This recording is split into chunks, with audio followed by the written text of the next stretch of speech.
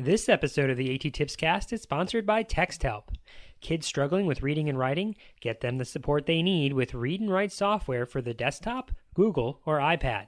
These proven software solutions help those with reading and writing difficulties, learning disabilities, or English language learners. Read and Write Gold text-to-speech software provides tools for reading, writing, studying, and research for students while they work within the common applications they use every day. Read and Write for Google provides support tools for Google Docs, PDFs, and EPUBs in Chrome on PCs, Macs, and Chromebooks to make Google Apps for Education accessible. And iRead and Write makes reading easier and ensures accurate writing as students use their iPad for school, work, or leisure. Learn how the Read and Write family of products can help your struggling student by visiting texthelp.com or by calling 1-888-248-0652. That's 1-888-248-0652. Get a free trial of Read and Write Gold or Read and Write for Google today. Have students with IEPs? Take advantage of the Read and Write Gold IEP Special. Get 20% off a purchase of their online store with the code ATTIPS14, save 20. That's ATTIPS, the numeral 14, save, and the numeral 20. That's right. They've increased it from 10% to 20% off. This offer expires on June 30th, 2014. Get your copy today.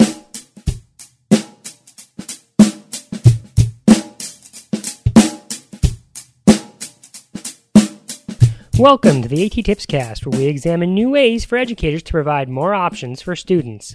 I'm your host, Chris Bouguet. This is episode 133, recorded on April 11, 2014. This episode continues our look at providing accessible instructional materials to all students by sharing a few practical, real-life stories. In the previous two episodes, we looked at an example based on a student in an elementary school, and then at an example from a situation in a secondary school. Both of those stories featured happy endings where everything worked out with the implementation of a few simple tools. In this third installment, we're going to take a closer look at a story that has a less than happy ending. Don't worry, the student in the story still got access to what he needed in order to guarantee him a free, appropriate public education, but the road to providing the materials in an accessible format was UGLY. Ugly. You ugly! You ugly! You ugly! Your mama said you ugly! U-G-L-Y, and you ain't got no alibi! You ugly! What? You ugly! Still, there's some lessons and takeaways from this story that might benefit every educator and student. So, even though it's fraught with peril, horror, and tragedy, here's story number 3.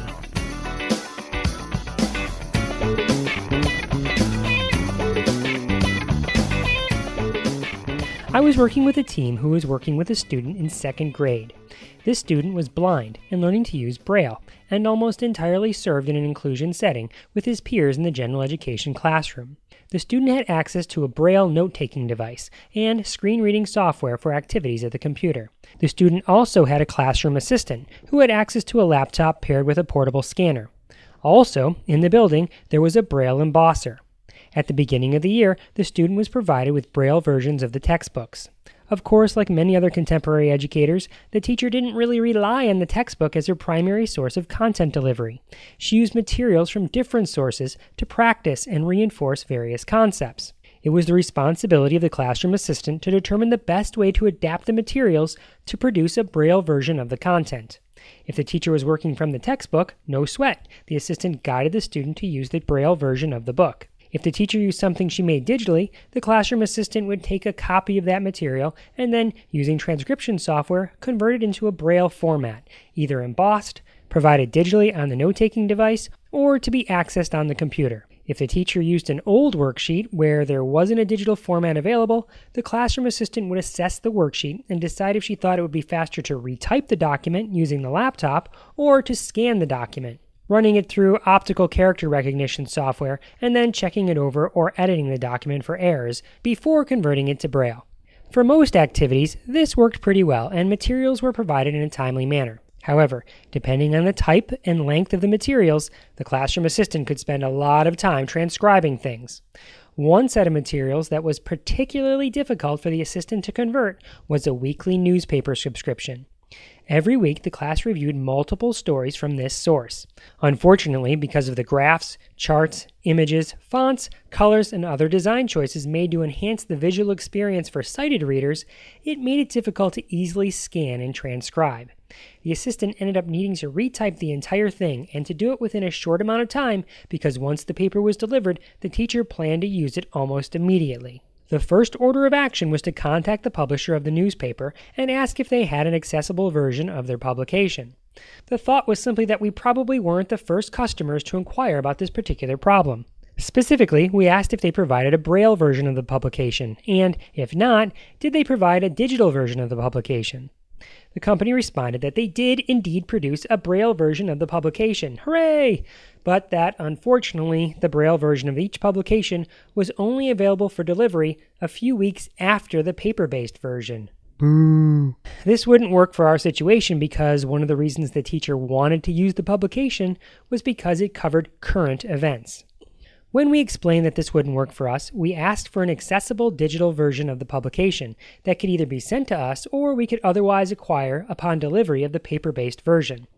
The company let us know how we could obtain a copy of the locked PDF version of the publication. Unfortunately, this too didn't make it easy for us to obtain the actual text. We were unable to easily copy and paste the text out of the PDF for transcription. In essence, the locked PDF was similar to us scanning the paper-based version of the document, and this put us back where we started. I don't mind admitting that I was frustrated with the situation. My first suggestion to the teacher was to consider stop using the publication altogether, and I offered other sources that provided similar digital versions of the same content. Then I was ready to do more. I was ready to launch an entire campaign alerting people of the inaccessibility of this particular publication. And then I realized it wasn't the publisher's fault. This publication, like most publications, is a privately run organization with a customer base that hasn't yet demanded that they produce an immediately accessible version of their product. If I was going to take action, it shouldn't be to mount a boycott against this particular publisher. Instead, my action should be that of educating educators to ask the companies, like this one, about accessibility before making the purchase. I wanted a way to educate administrators and other teachers about buying accessible materials from the start so we wouldn't have to retrofit afterward.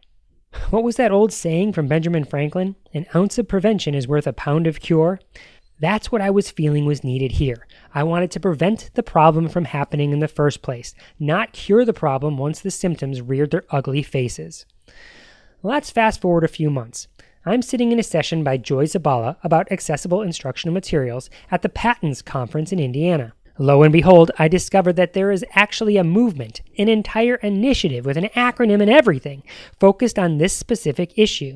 Joy explained the PALM initiative, which stands for Purchase Accessible Learning Materials, PALM, PALM. The idea is simple.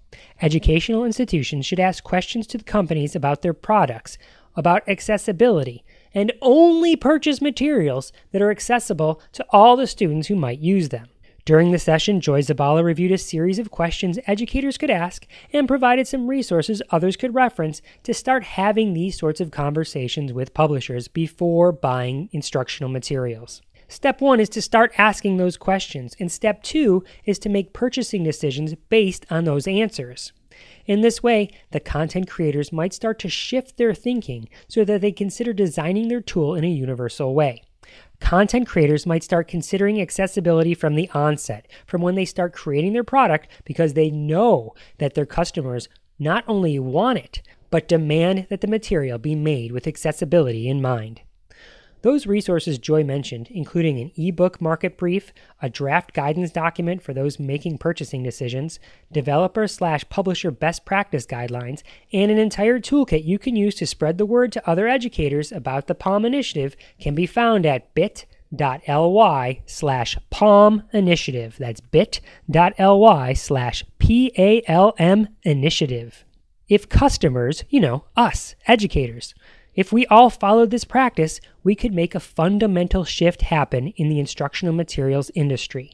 But until we, the customers, make these demands, there's no incentive for the producers of instructional materials to change.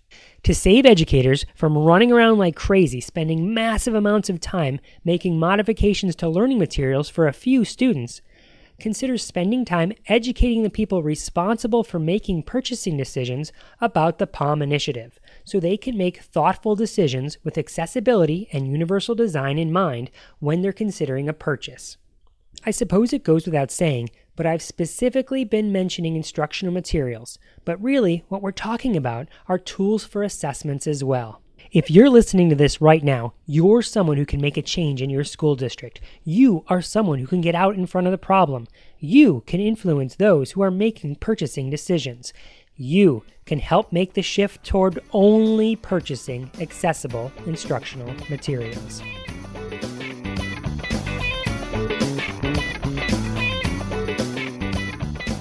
I hope you've enjoyed this series of episodes looking at accessible instructional materials. Please share them with other educators to help spread the word about the necessity of asking questions about accessibility before purchasing materials. Until next time, may all your interventions be inclusive, may all your strategies be supportive, and may all your educational materials be accessible to the widest range of students possible.